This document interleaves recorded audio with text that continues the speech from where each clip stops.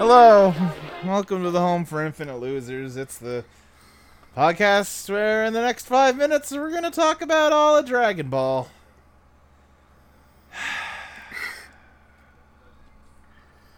How many episodes do we open up like this?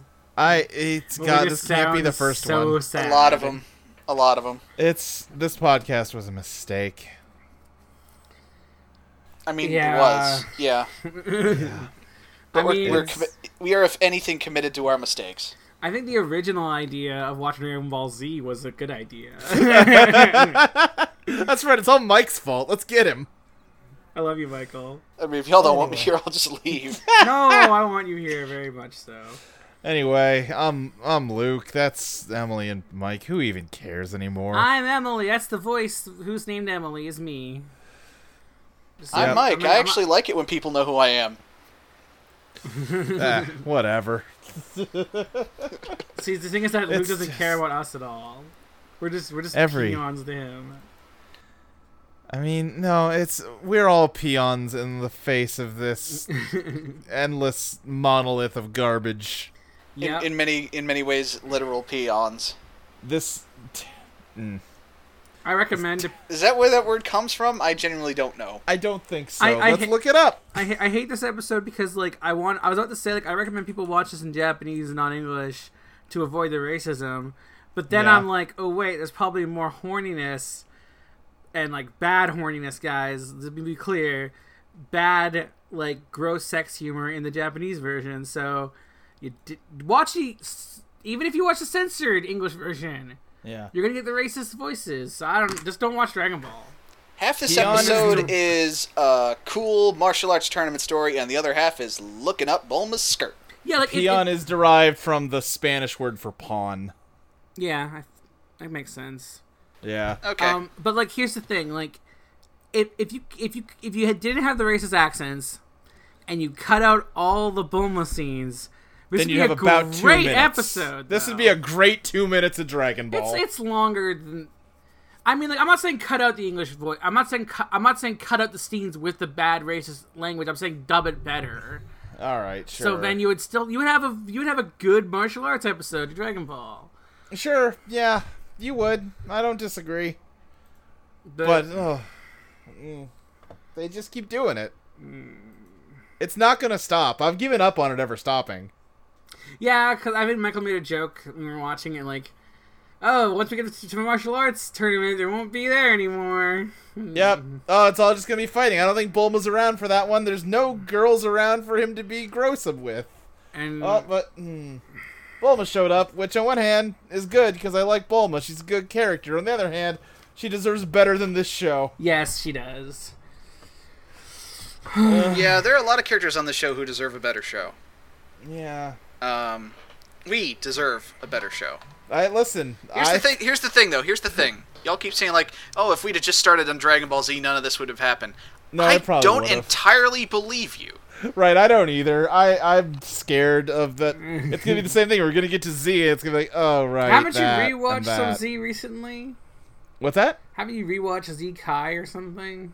So here's the thing, Emily. I did rewatch some of Dragon Ball Z Kai from the Buu saga, and you know what one of the first episodes I got was? Oh, it was Trunks and Goten flying around in the sky and then landing on a random island to pee together and having a contest to see who could pee farther. That's just Dragon Ball. Home for Losers is over. Thanks to everyone for showing up. It just never stops. I'm not committing 20 years of my life to this. I will say, the piss jokes are the least offensive thing on this show. At this point, yes, yeah. That sounds like a nice home there. At this point, I'll settle for child piss. That's where we're at. Also, folks, please take that audio that Luke just said out of context as often as possible.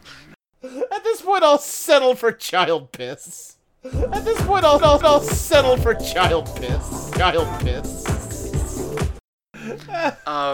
From the bladders of babes comes truth. I'll just have a thing where it's Luke, what do you want to drink? And then it would be that line. I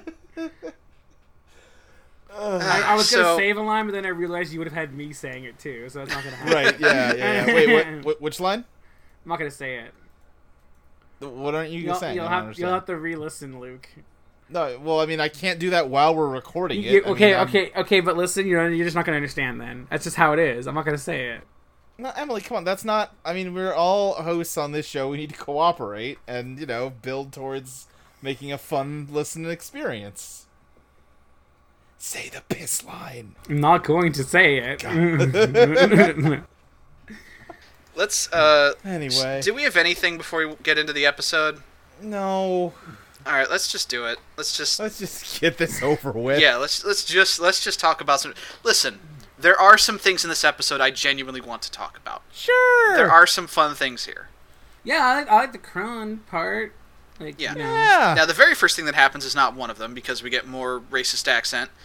Oh right, more of the guy doing the fucking. It's fucking voice. Apu. Yeah. It's Apu from The Simpsons. That's all. I do like his dialogue. I just hate how he's delivering it because his line is something like, "Please don't push. It makes me nervous." Yeah, it's like, listen, we can't let you all into the elimination round building. It would be a fire hazard. And Bulma actually for some reason, Bulma's the only member of the crowd who does anything in the episode. Well, she's the main character. Well, yeah, I get it, but no one else is pushing to try to get in. No one else is trying to peek in through the windows. No one else is doing anything. Yeah. But she gets up and yells at Bad Caricature Man's face and is like, "Hey, how are we supposed to see our friends fighting in there if we can't see them?" And he's just like, "Well, you'll have to use your imagination."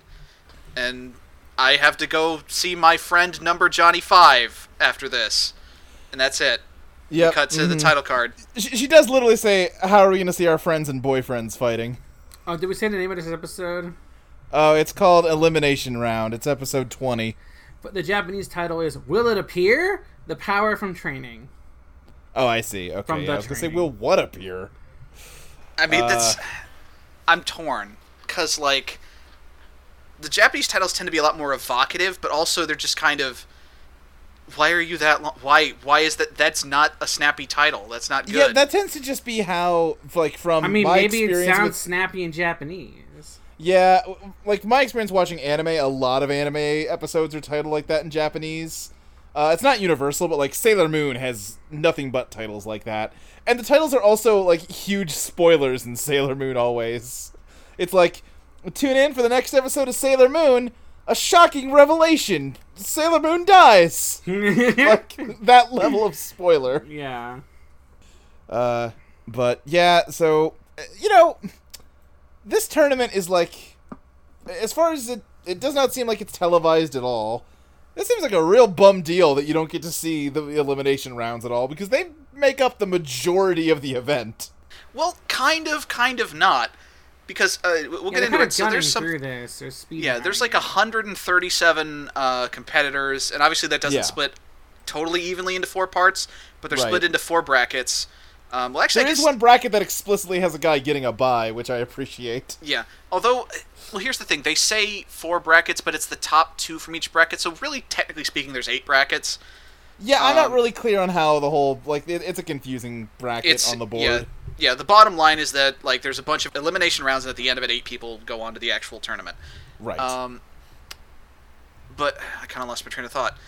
But the ridiculous thing of it is, I get that they've got a lot of competitors to go through. Yeah. But I guess this tournament is all happening in one day or something because they decide that the time limit for every match is 1 minute. Right. 60 fucking seconds. That is. And listen, I get it, it's anime, and so a lot of these fights that we actually get to see are over in, one blow anyway.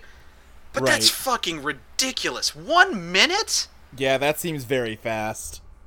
I mean, I think that actually is basically how sumo wrestling works, except it's a best of some number. It's not like you do the one minute match and it's done.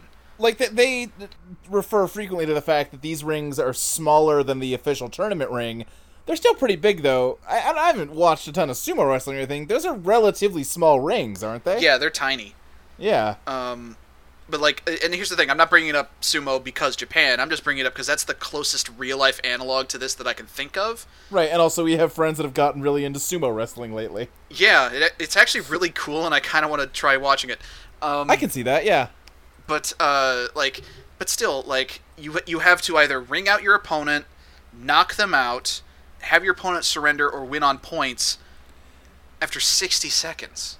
Yeah, They said, after a minute, basically, it's a win by decision. Like, a single round of a boxing match is 3 minutes. Yeah. And that's just one of, however many rounds they end up going. It just simply doesn't seem like enough time. Yeah. And, we see, though, what it is. Well, right, but what I was going to say, it's not like we're actually going to watch all of the matches. He could have said any number there, and it would have been fine. Yeah, it's the fact that they say that. We only actually see we don't even see all of Yamcha, Goku's, and Krillin's matches. We just see each of their first match and each of their last match, and that's it. We get a bit of a montage action in between there, but and I get it. We're condensing an entire elimination round of a fighting tournament down to one episode, and I go into this appreciating the fact that eventually, probably even within the series, but definitely in just shonen anime in general, we'll get to the point where tournament arcs will last for 5 years. I know we'll get there. Yeah. But I actually don't think any of the tournament arcs in Dragon Ball Z are that dragged out. I mean, maybe we'll see. Yeah, my memory's not perfect with it, but I think they're all relatively snappy. But at least for me, it's wild to have this conceit of okay, this is the tournament with all the best fighters in the whole of the world.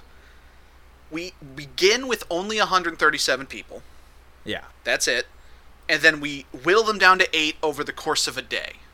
Yes. The scale of that is absolutely bananas to me. Yeah, very much so. And I know I'm overthinking it, because this is an anime thing, it's bullshit, whatever. Right. And honestly, everything feels so much... What's wild about that is not only is that a ridiculous scale in and of itself, but again, only half the episode is actually the tournament because we spend so much time on the gross stuff we're dancing around right now. Yeah. Yep. So, it's just weird. Well, we got the announcer guy, announcing all these rules. I really like his voice in the English dub. As he sounds fine. Because it's the only one where he's not doing a racist accent of some sort. Well, also because he just sounds like he's this fucking bullshit again. And, because he says, I don't like repeating myself, listen up. And I like this guy. We're talking the guy with the sunglasses?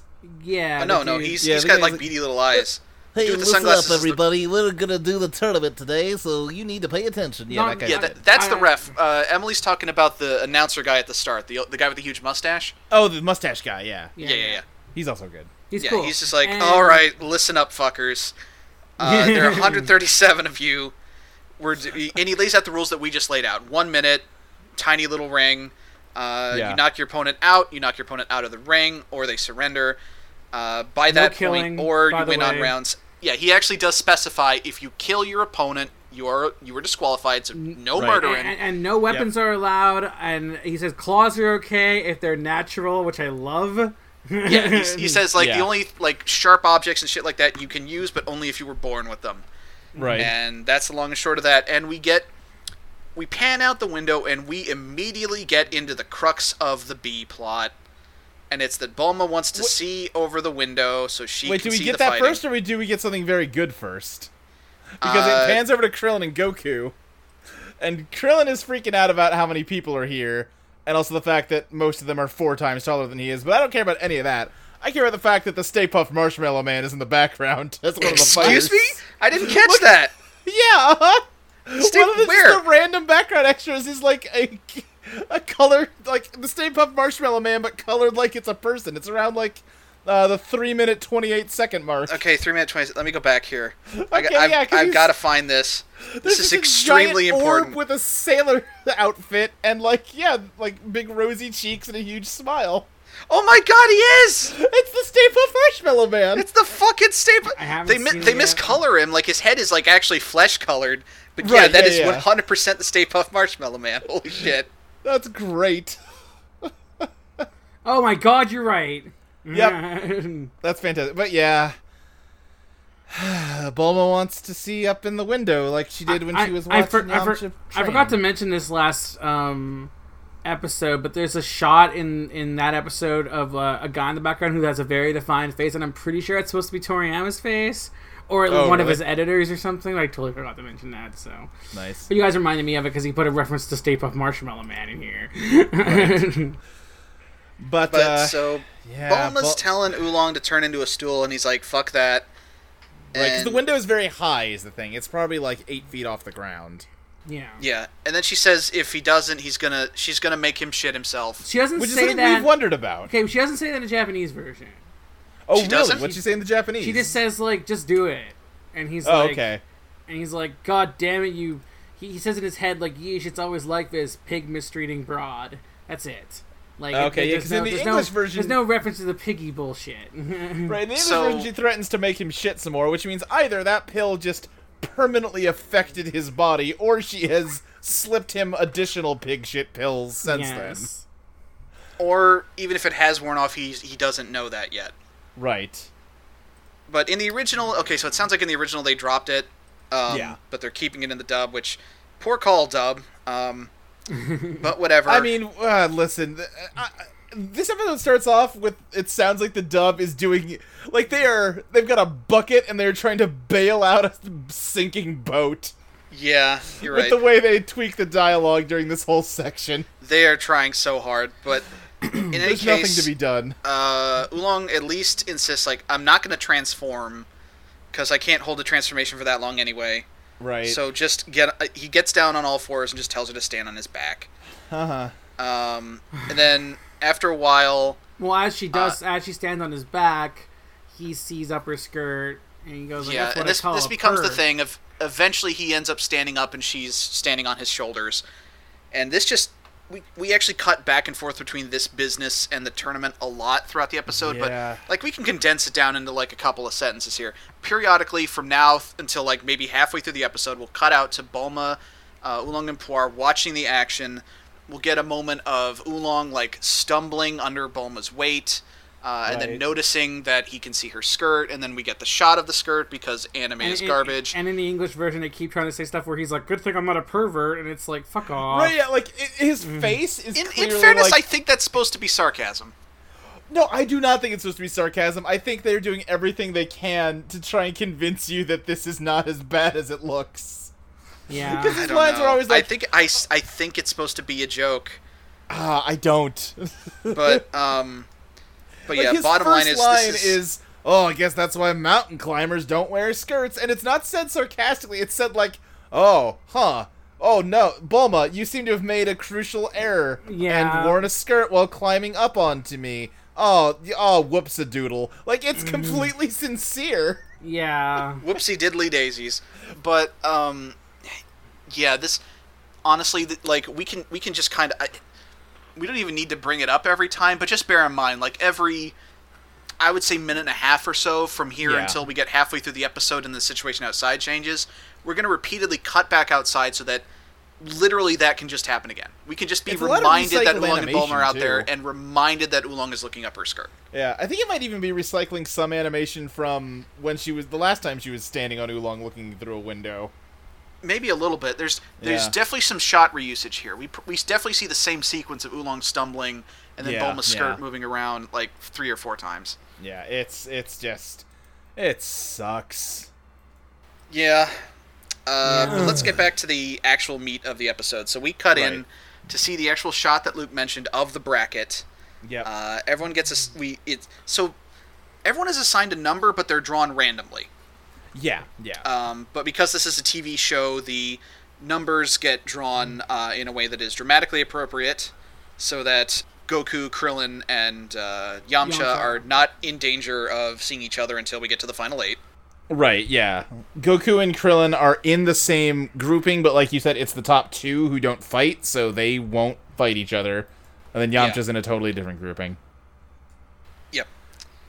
That I almost forgot. And on top of the slurry of other just random uncomfortable racist stuff in the dub, there's also just a dude dressed like a Native American in the background again. That's still just a...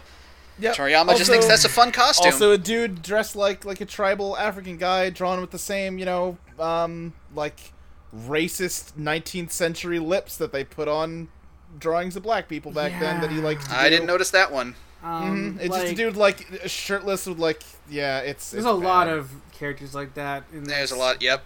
Like in the good parts, I like the part where Krillin gets scared that he might fight Goku, and then when Yamcha's like, I'm not in the same bracket as you, and he's happy about it, he's all like, you're not sure you can beat him, are you? And then he's like, no, dude, I just want to fight him in like the main stage. I want to make this fight. Yeah, I don't want to deal with. I don't want to deal with no 1 minute time limit. Yeah. But yeah, So here's the thing about Krillin in this episode, and I think this is a really great Krillin episode just in general. And there's a cool thing with him that we'll get to, but one of the big running things is that Krillin is scared, terrified this entire time. Like we've gotten through all the dirtbag Krillin stuff we got, like he would act super cocky and confident, but like it's been revealed pretty plainly that that's all for show. He has some very serious self-esteem issues top to bottom. And this whole episode is really like there's stuff going on with Yamcha and Goku and there's stuff with Bulma and Oolong, but like for all intents and purposes, this is a Krillin-focused episode, and I like it. Yeah, pretty much, yeah. Like Krillin's like, why are you and Yamcha so confident? There's so many monster-like guys here, and right. He says like we're surrounded by like 23,000 pounds of muscle or something. Yeah. And again, he doesn't really get what Shiroshi told him because Goku's like, oh, we were trained by Master Roshi though, and he's like, but Master Roshi didn't teach us anything. You just made us do shit. And he's like... Yeah. And I do like that, like, they're looking around... There's one guy who's just, like... Flying? Well, that guy... There is a guy just flying back and forth in the far background who's great, and I love him. But there's also a guy with, like, gigantic weights on a dumbbell that he's, like, doing reps with, and, like... I'm not a particularly physically fit human being, but... It seems like weight training is not the right thing to be doing right now. No. That maybe you wouldn't want to tax your muscles before you go fight somebody. No. I mean, it's his warm-up. warm-up. For lifting weights is over. I mean, like, I guess that may not be like a huge weight for him, and yeah, he's just warming up or like trying to make himself look bigger. Because a lot of people do that where they like they'll work out a little bit before a photo thing, and it'll pump your muscles up a little bit. Okay. Yeah, maybe. But so first match is Goku, and as he comes up into the ring, we see some people comment about the fact that there's a little kid going into the ring, one of which. And this, I would want to point out that this fight is Goku versus Nice. Okay, yeah. Yeah, number 70 versus number 69. Yeah. Oh. Yeah. Nice is honestly, there could be a Dragon Ball character named Nice, so I didn't get your joke. Very probably.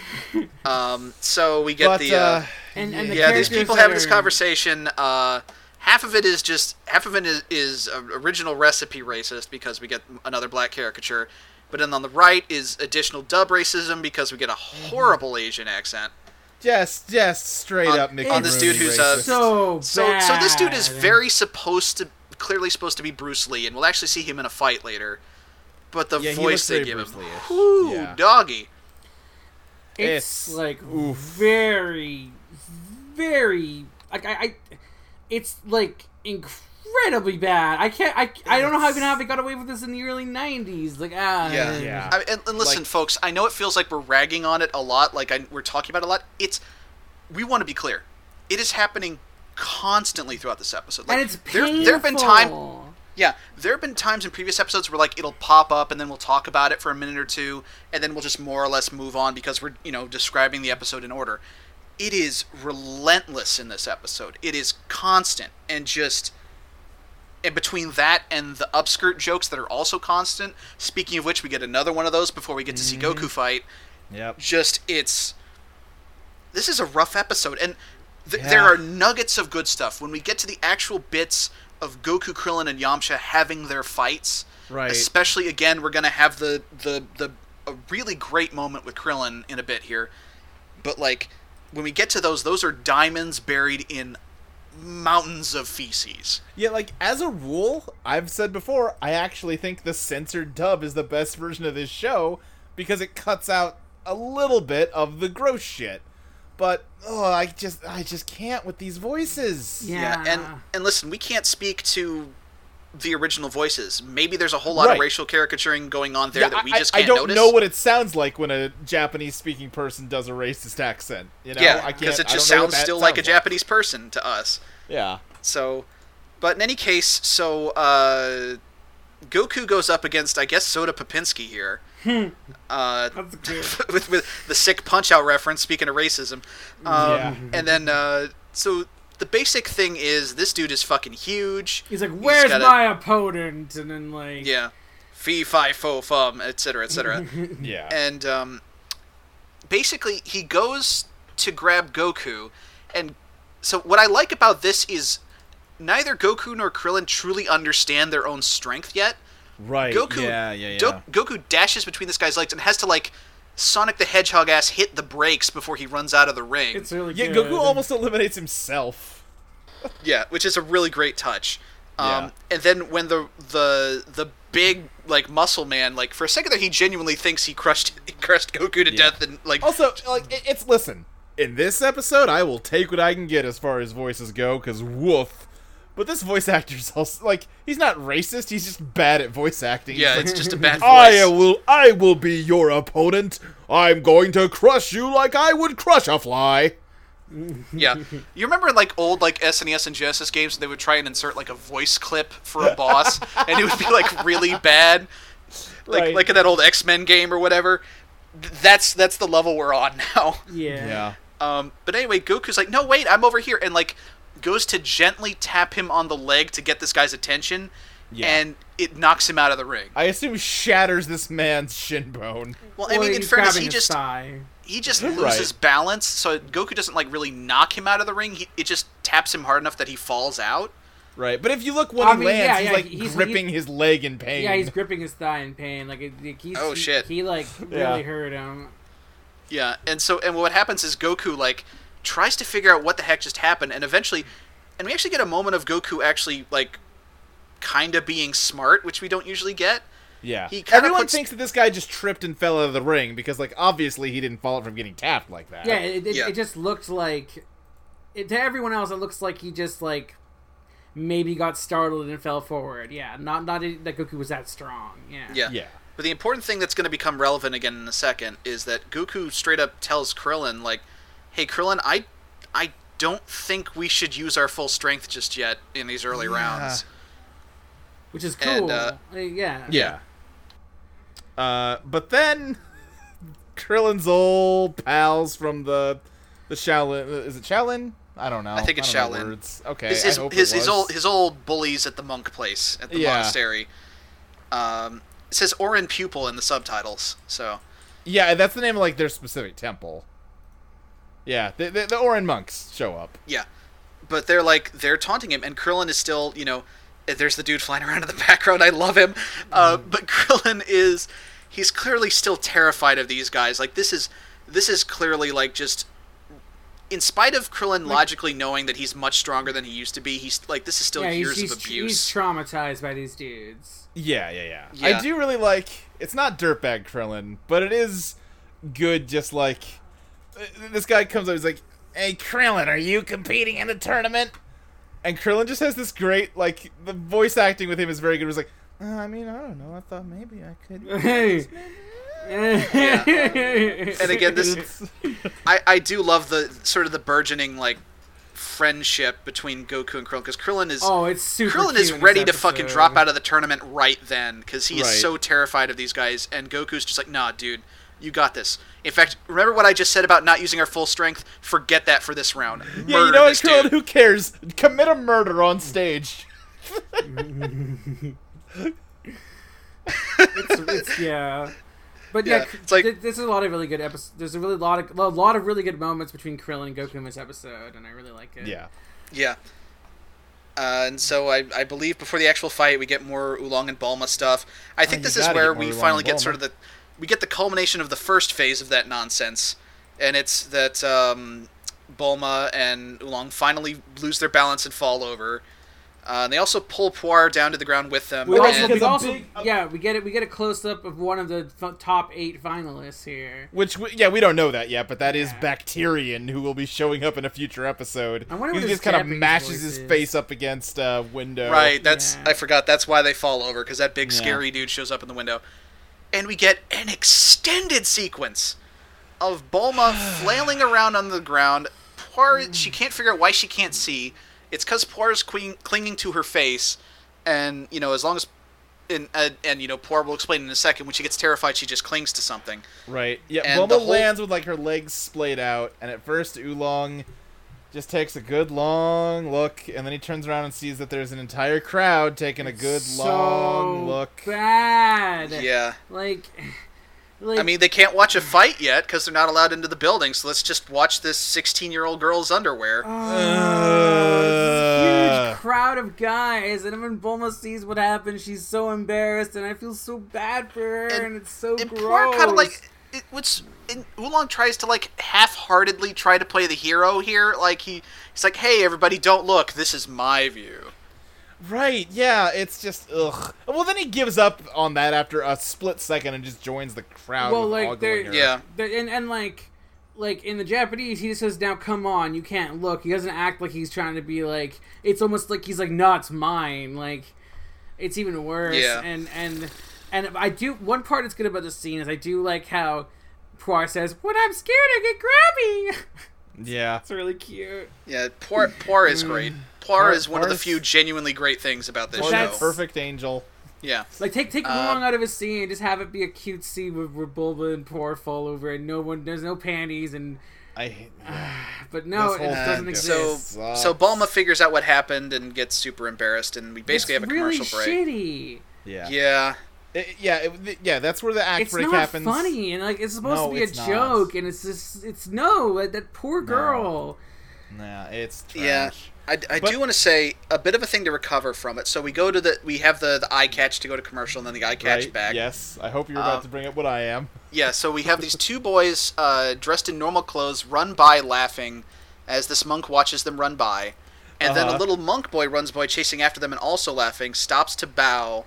The other monk gives him like a little mini half bow, and then he goes back to running and playing with the normal really kids. Cute. And it's cute. It's a really cute moment in this otherwise fucking just That's cute, but you did not bring up the part I like, which is immediately after that, where it's just two monks hanging out, chatting, and the line you hear from one of them is, "I just love fighting."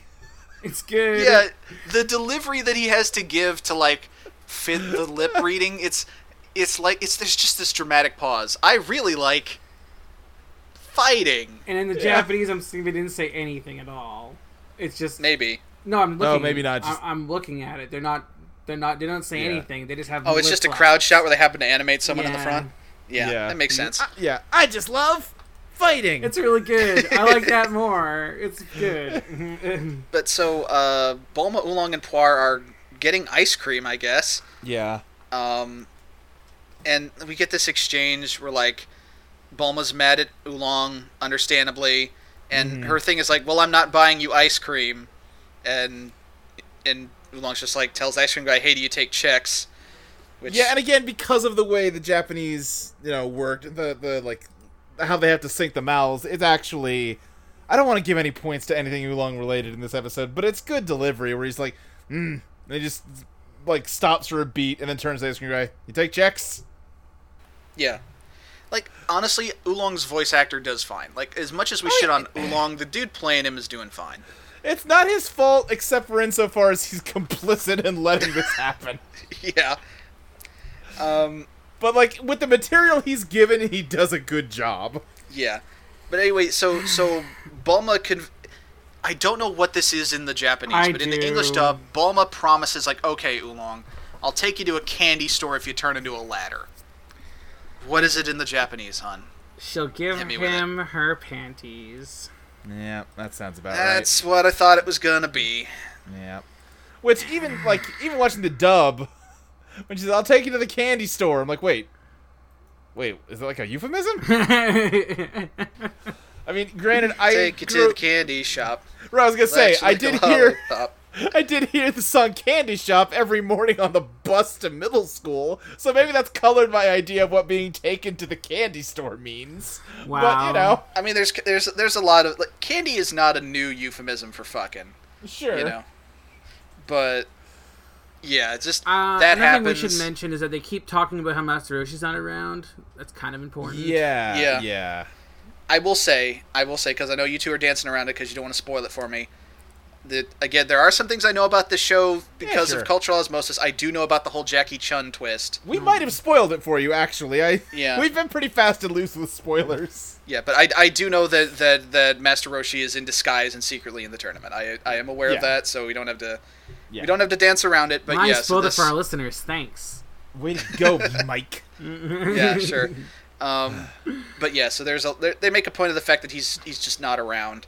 Yeah. But in any case, so it's time for Krillin to murder the shit out of one of his childhood bullies. It's really good. Right. And I'm also, I like absolutely here guy. for it.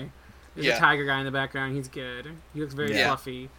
There's the guy next to him just looks like Poir's dad. Yeah, you're right. I just noticed that now. It's just like a man-sized Poir. He's a longer snout too, but yeah. Yeah. I love the shot of like this scene, like the cinematography of it. It does a really good job with like the limited animation budget of emphasizing just how intimidated by this guy Krillin is. Because we get this shot of him like as he climbs into the ring, he like rises into frame. We see a close up of his head, and then his body moves up, and it's like he's just like growing and becoming more massive and intimidating. And then we get like a Dutch angle. And like it genuinely does a great job of like really putting you in Krillin's headspace.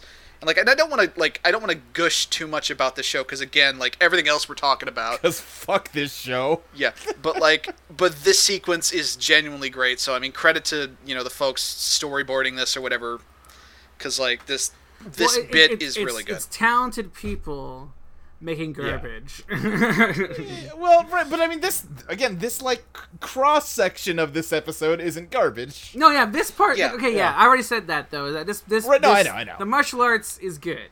It's good. Yeah, we are all in agreement here. Yep. I just saw the primal voodoo man you were talking about in the background. Who boy? Yeah. There he is. I'm not even. I was going like, oh, I should look. No, I'm not. I don't want to see it. I'm good. No, it's not worth it. But anyway, this guy throws one punch, Krillin leaps 20 feet in the air, lands behind him, and then just dive kicks straight into his gut, shoves his wraps his stomach around his spine with how hard he kicks him. Yep. And sends him flying through the wall, and outside, where he crashes into the outer wall. It's really that good. man is dead. That man's dead. We get a nice visual gag. Bulma, then Oolong, then Poir are marching single file with their ice cream cones. And as the guy whizzes by, they all lose their ice cream cones. Bulma's lands on Oolong's head. Oolong's lands on... the backdraft of this guy flying through the air rips the ice cream out of their hands. Yeah, and when we see them again in a second, we'll get a comedy shot of Oolong and Poir, like, wiping the ice cream off their heads, which is funny. Yeah. But then we cut back to everyone including Krillin, looking absolutely shocked at what just happened. And then the referee's just like, well... I guess competitor 93 wins. Yeah, see, so here's the thing to me. The referee is not at all shocked. He has seen this level of shit before. Yeah, and I hate to ruin it, but in the Japanese one, he is shocked. Because I like it in the English way more, where he's like, yep, all right. Yeah. Well, because, I mean, listen, it's going to get down to the top 8, where, like, they're all this good. Yeah. Like, he's seeing other shit like this all day long. I mean, to be fair, though, like the other top 8 aren't kids. Yeah, I mean he might be new. We know that Mustache Man is fucking sick of this nonsense. Right. But anyway, regardless of whether or not it was candy or panties, the deal with Oolong is off because now there's a hole in the wall that Bulma can watch the tournament through. Right. Even though he was like rip-roaring ready to go, he turns into a ladder, but then he sees the hole and does a little pratfall as a ladder. Whatever. Fuck off. That's basically the end of that subplot, thankfully. Thank God. Yeah. At least till next episode when they find another excuse to be gross. Yep, I'm sure they will. So anyway, it is Giant Man versus it's literally Heavy Weapons Guy from Team Fortress 2 against Yamcha. I love how every fighter that is just a giant because they want to show how strong the main characters are. Yeah. Like it looks like an animation error that they just scaled the characters incorrectly. I was actually saying to Emily while we were watching this together earlier, I want one day for them to get to, like, to have a moment in a fighting anime where this massive hulking brute shows up and, like, doesn't instantly think that the other person is weak just because they're small. Like, they've seen this shit before. They know how anime world works. Yeah. Right. It's like, okay, I need to be careful. This dude's tiny, and that means he's going to move at like 1,000 miles an hour. I need to be ready for this. Yeah. Well, I like, we talked about Full Metal Alchemist last week. They do, like, kind of an inversion of the big guy thing. Because, like, the bad guy that's the big guy on their team is Sloth, who's, like, the 8-foot-tall muscle guy. But then he reveals that he has super speed powers. And so he can just, like, move extremely fast and also is 8 feet tall. It's good. Nice. Full podcast Metalcast Alchem. Also Ed in that show is very tiny. He has a complex about it. That's true.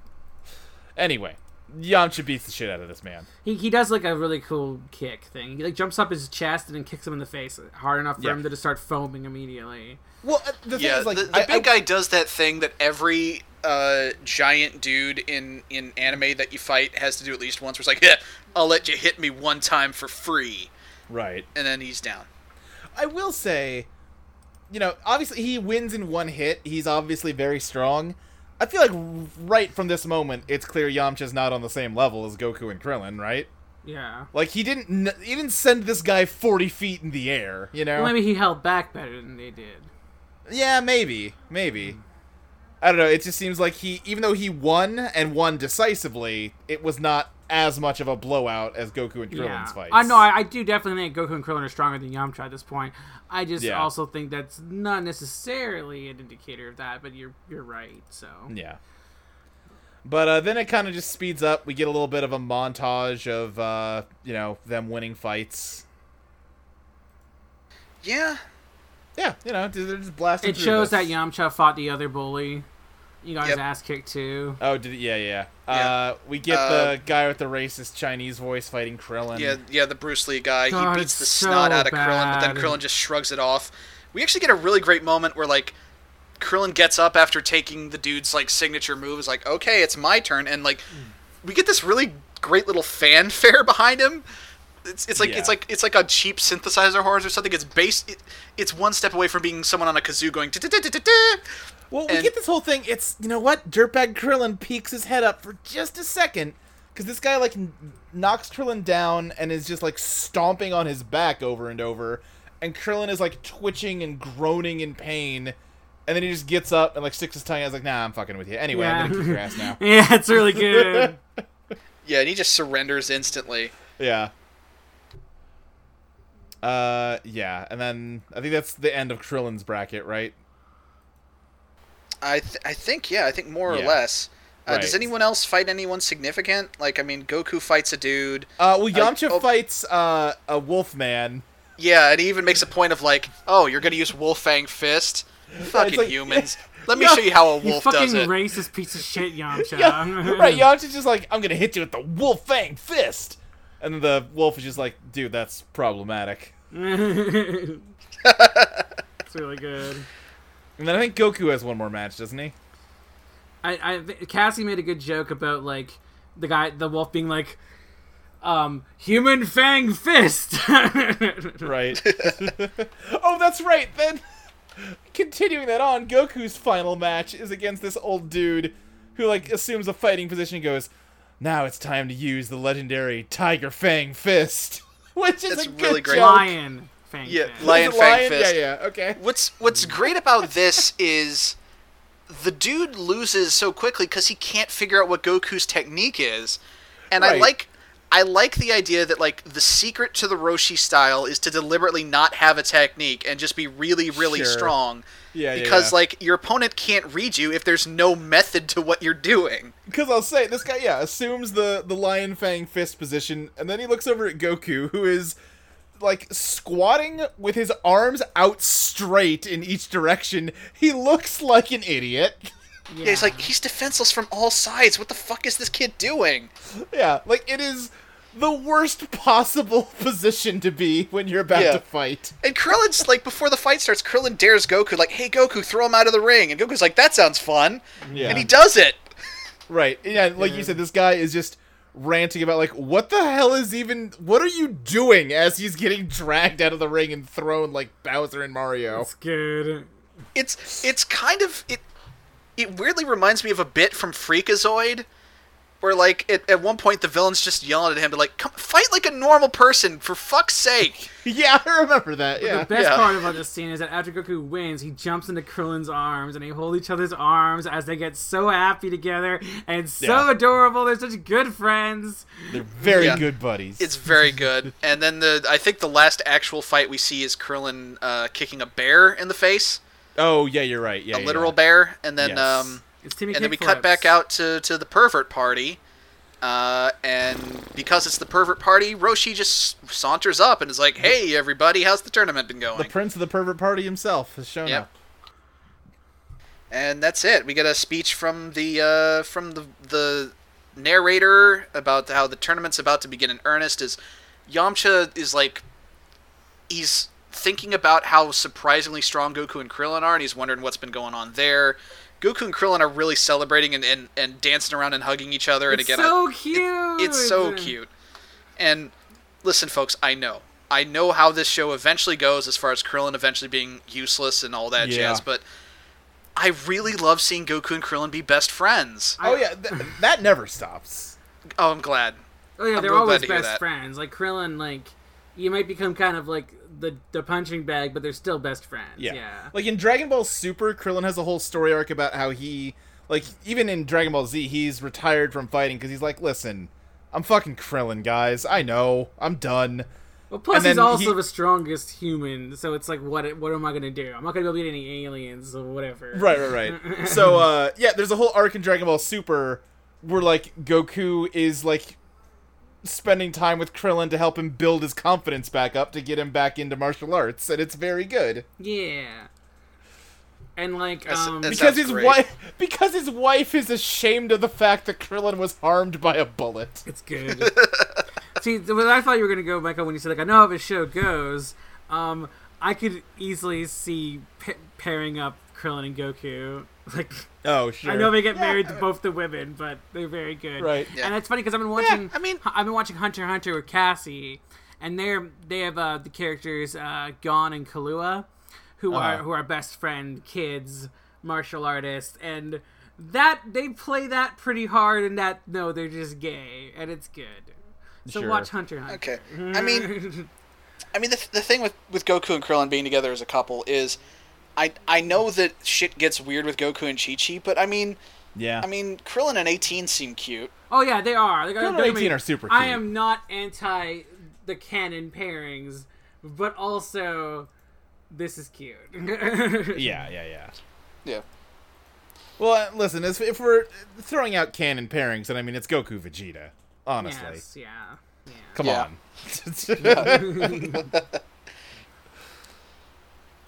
But yeah, that's this episode. It sucks. It sucks. It's got good moments, but it sucks. Yeah, here's the thing. The moments that are good are very, very, very good. But also, if you did a supercut of this episode that was just the good stuff, I think it would probably be like 3 minutes long.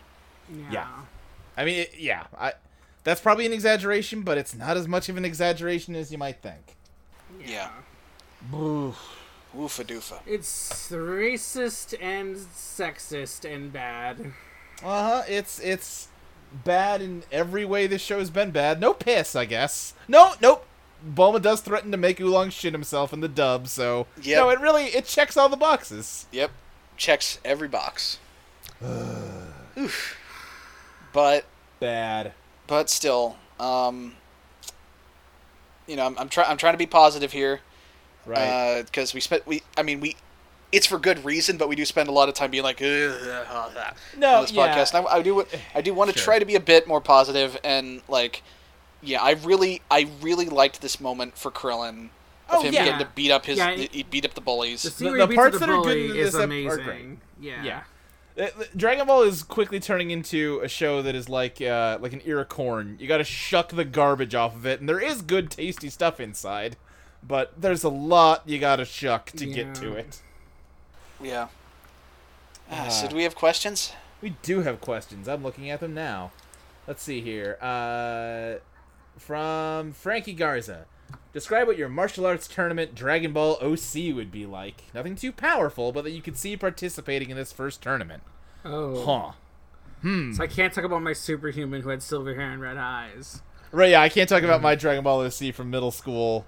that was, or it might have even been elementary school, that was just, what if the Eternal Dragon was a guy? And that would be cool. I'm immensely uncreative. I'd probably just put my character from Final Fantasy XIV in there. Great. He's a big gray muscle man with a sick ponytail. Sure. And he wouldn't underestimate Krillin because he's seen some tank Lalafell. They're good. Yeah. I forget who all. I'm trying to remember who all shows up in the top 8 here, because it's Krillin and Goku, it's Master Roshi as Jackie Chun, it's Yamcha. So there's 4 other ones. I think there's like a big dragon guy. Well, there's Bacterian. There's Bacterian. And then what are the other 2? I think there's another Bruce Lee guy that. No, I think there's kind of like an Arabian type character. Is there? Okay. I hope they don't treat him. Oh, that voice is going to be fun. I think one of the tournament arcs has like a woman and there's bad shit with Master Roshi, but I don't remember if it's this one. I don't think it's this one. I thought you said that was something in Super. That definitely happens in Super. For some reason, I want to say something like that might happen in Dragon. I don't remember for sure. I might be getting my wires crossed. So yeah, I guess we'll see. But like, off the top of my head, I think it'd be good to have like just a quick, fast guy in there, as opposed to like everyone just being very buff and big. You know? Well, like, yeah. That seems to be the way to go. Like, yeah. Like this show makes one thing abundantly clear. The Dragon Ball philosophy is that yes, you should be very strong, but also martial arts is just about being faster. I'll just put my, because there's sorry. Although it is weird that like the whole idea is like we did this weighted training shit, which you would think would emphasize, and like it does emphasize narratively that they're supposed to be really, really strong, right? But also just like it does and listen, this show gets a lot of things wrong about the way like training the human body works. Bodies work, yeah. Yeah, but like it's this idea that if you just get really, really swole, you will also magically become fast, and those are things you have to train separately for. There's a reason muscle bound is a word we have. Mm-hmm. You know. I would, since there's furries in Dragon Ball, I'll just put my OC in it. My furry. Well, OC. Sure, yeah. If my persona. That's an option you have for sure. For sure. Why don't I so disappointed about it? No, I was saying, for the best puns sure. are the ones you feel bad while you're making them. All right, let's see. We've got from Dan Silva. I don't know if the semifinalists all show up in this episode, but which ones could Mark, Hercule, Satan beat in a fight? Tournament rules, of course. We talked about this a little bit last week. I think he beat almost everybody here except for Goku and Krillin. Yeah, I don't think he could beat Goku and Krillin. I think he could take Yamcha. I think him and Yamcha would have a good fight. I think he could, have a good fight with Yamcha. I don't know if he'd win, but I don't think it would be a blowout in either direction. Yeah. I'm trying to think who else. That dragon guy might give him some trouble. He couldn't beat Bacterian. He would lose to only Krillin can beat Bacterian, as we'll see. Yes. If that bracket had been structured differently, Goku would have lost to Bacterian. Yes, it's absolutely, and Yamcha would have too. Yep. Yeah, I don't know. I think Mr. Satan could place in the world tournament, because remember, he does win a lot of those tournaments without cheating. Yeah. He's a good fighter. He's just not, insane martial art powers. He couldn't beat Jackie Chan. I don't think he can beat Jackie Chan. No. But he beats Spopovich, who's probably on par with, some of these guys. Yes. Anyway, from Dory Mingu. Do you think Krillin feels bad about killing his former bully? No. Not even slightly. No. Not even a little bit. He probably wishes he could. A tiny bit. He probably regrets it being over so fast. Listen, the bully is alive because they had to go and check because, right. Maybe he did some lasting damage, but Krillin didn't get disqualified, so. Right. No, he's just gonna be in a coma for the rest of his life. But there's a pulse. Yeah.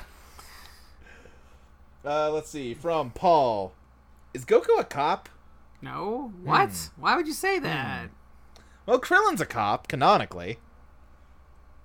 He does become an officer of the law. Okay, so Goku's not literally a cop, so we're but is talking he a about, snitch? Okay, so we're talking about the entire series as a whole then, and not Dragon Ball. I think so, yeah. No, Goku's not a cop still. Because Goku doesn't... He only fights because he likes fighting. He doesn't, I mean, does he... Would you say that he, upholds the status quo? I mean, kind of, I guess, and that the world doesn't get destroyed, but, other than that... Well, no, I mean, I would say he actively fights against the status quo in the Frieza saga. Yeah, exactly. He fights Space Hitler and wins. Yeah, Goku is decidedly not a bootlicker. Yeah. Yeah. I think... I don't think Goku's a cop. Krillin? He's a fucking cop. Yeah, he is, so we can't deny that, sadly. Right. Yeah. Listen, if there was are a cop... There are a lot of things about Goku you could quite rightly criticize him for. I don't think cophood is one of them. If Goku was a cop, a lot more of his friends would be in jail. Anyway. Yeah. I want to see them try to build a jail that could hold Vegeta. Well, I'm just talking more like Oolong and Master Roshi. Yeah. That's true. Let's see. Jory Mingu also asked, Goku and Krillin go into the tournament without seeing the extent of their training, right? How dangerous and irresponsible of Roshi is that? Imagine if they didn't realize they had to hold back sometimes. Yeah. How many would be permanently injured by them just tapping their opponent? Yeah. Well, remember, Mr. Roshi did say that this was not about winning, it was about fighting experience. Maybe he was ready for them to be like, hey, you learned your lesson. You can kill men with your bare hands. Yeah. I think... Well, there's one thing we have to bear in mind. It is established canon that Goku and Krillin got a lot stronger than Roshi expected them to. He did not expect them to go this far. Right. So I think he expected them to get to the top 8 because he says when he shows up afterwards, he's like, good, I'm glad. Roshi is always... I'm never totally clear on what he is expecting because he's the one that gave him the training regimen. Why wouldn't he know how strong that would make them, more or less? Maybe he thought they would the have thing is, they moved that boulder that he didn't think they would move. Right? No, I know, but I'm kind of confused at how much of Master Roshi is an act and how much of it is legit surprise. It seems like a lot of it's legit surprise, but it doesn't make a lot of sense for it to be. Yeah. Oh. I think the real answer is don't think about it so much. Yeah, we really laid a trap for ourselves by deciding we were going to analyze Dragon Ball. Yeah, I think, is that it for questions? Yes, it is. So if you have a question, I guess I can check the Gmail while we're at it. I want to set the record straight on something while we're all here. Mm-hmm. Because Chelsea, my beloved girlfriend who edits this podcast, tweeted out from the Hiffle account, hey, what's our Gmail address? Everyone assumed that I forgot the email address that I set up. Yes. And she thought it was funny to just let that assumption lie. It is funny. And really, Luke, is it really unbelievable? No, it is objectively funny. But I'm just saying. Really she does edit this podcast. She could just edit that out. No one... She could just edit it so it sounds like I'm saying, oh, that was absolutely me that did that. Well, you just said that, so that helps. Oh, God. How's Gmail looking at? Here's the... Did you get any good emails? I was trying to remember the password, which I think I just got. There we go. It's loaded. It's logging in. Let's see. We've got an email from Googgle. Improvements to our privacy policy and privacy controls. Stop. This month, we're updating our privacy policy to make it easier for you to understand what information we collect and why we collect it. We've also taken steps to improve our privacy checkup and other controls we provide to safeguard your data and protect your privacy. Nothing is changing about your current settings or how your information is processed. Rather, we've improved the way we describe our practices and how we explain the options you have to update, manage, export, and delete your data. And we simply did this of our own volition and not because of sweeping legislation passing in the European Union. Yeah. We're making these updates as new data protection regulations come into effect in the European Union. Oh, there you go.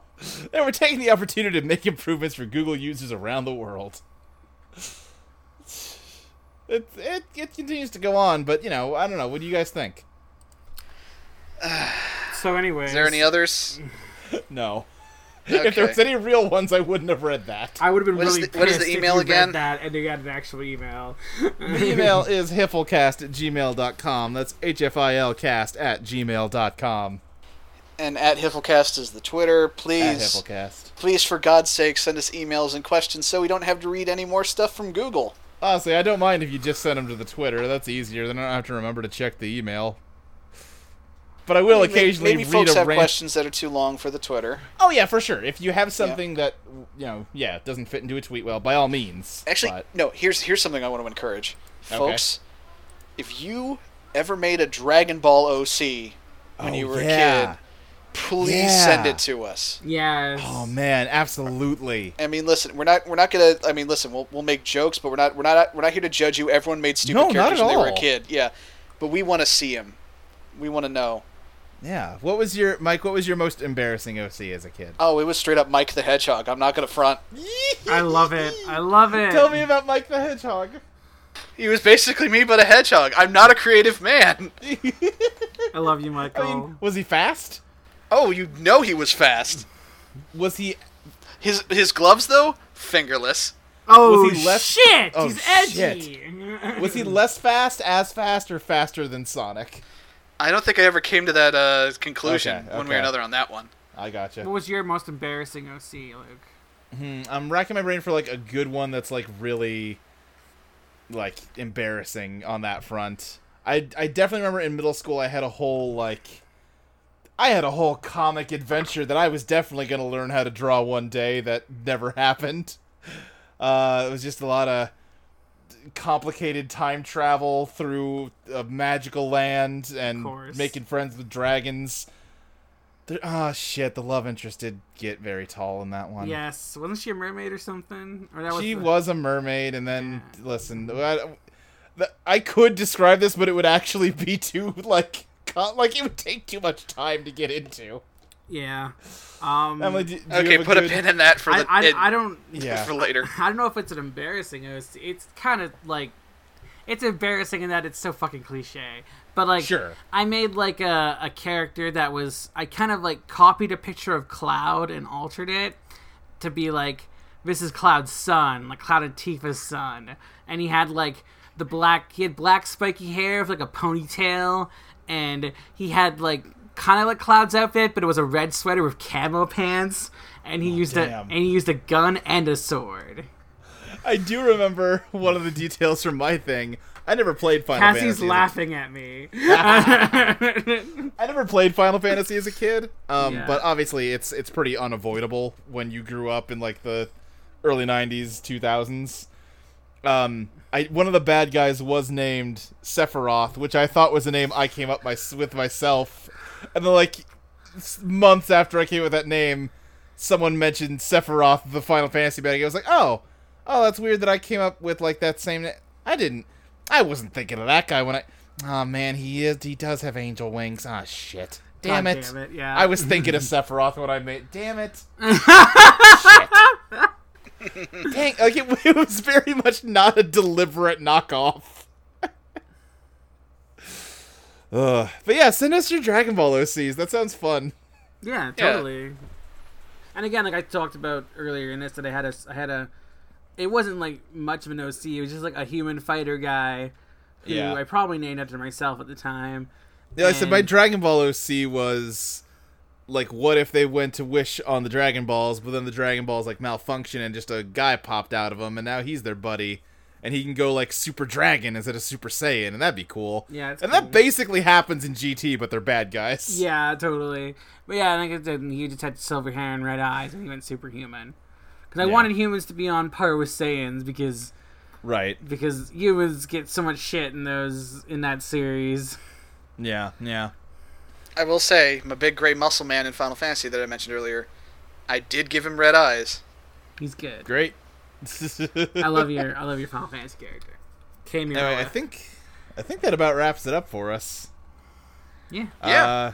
Emily, do you got anything to plug? You can find me on other audio entry podcasts like Teenagers of Attitude and In Pursuit of Passions, and you can find me on Twitter at This Is Emeralds.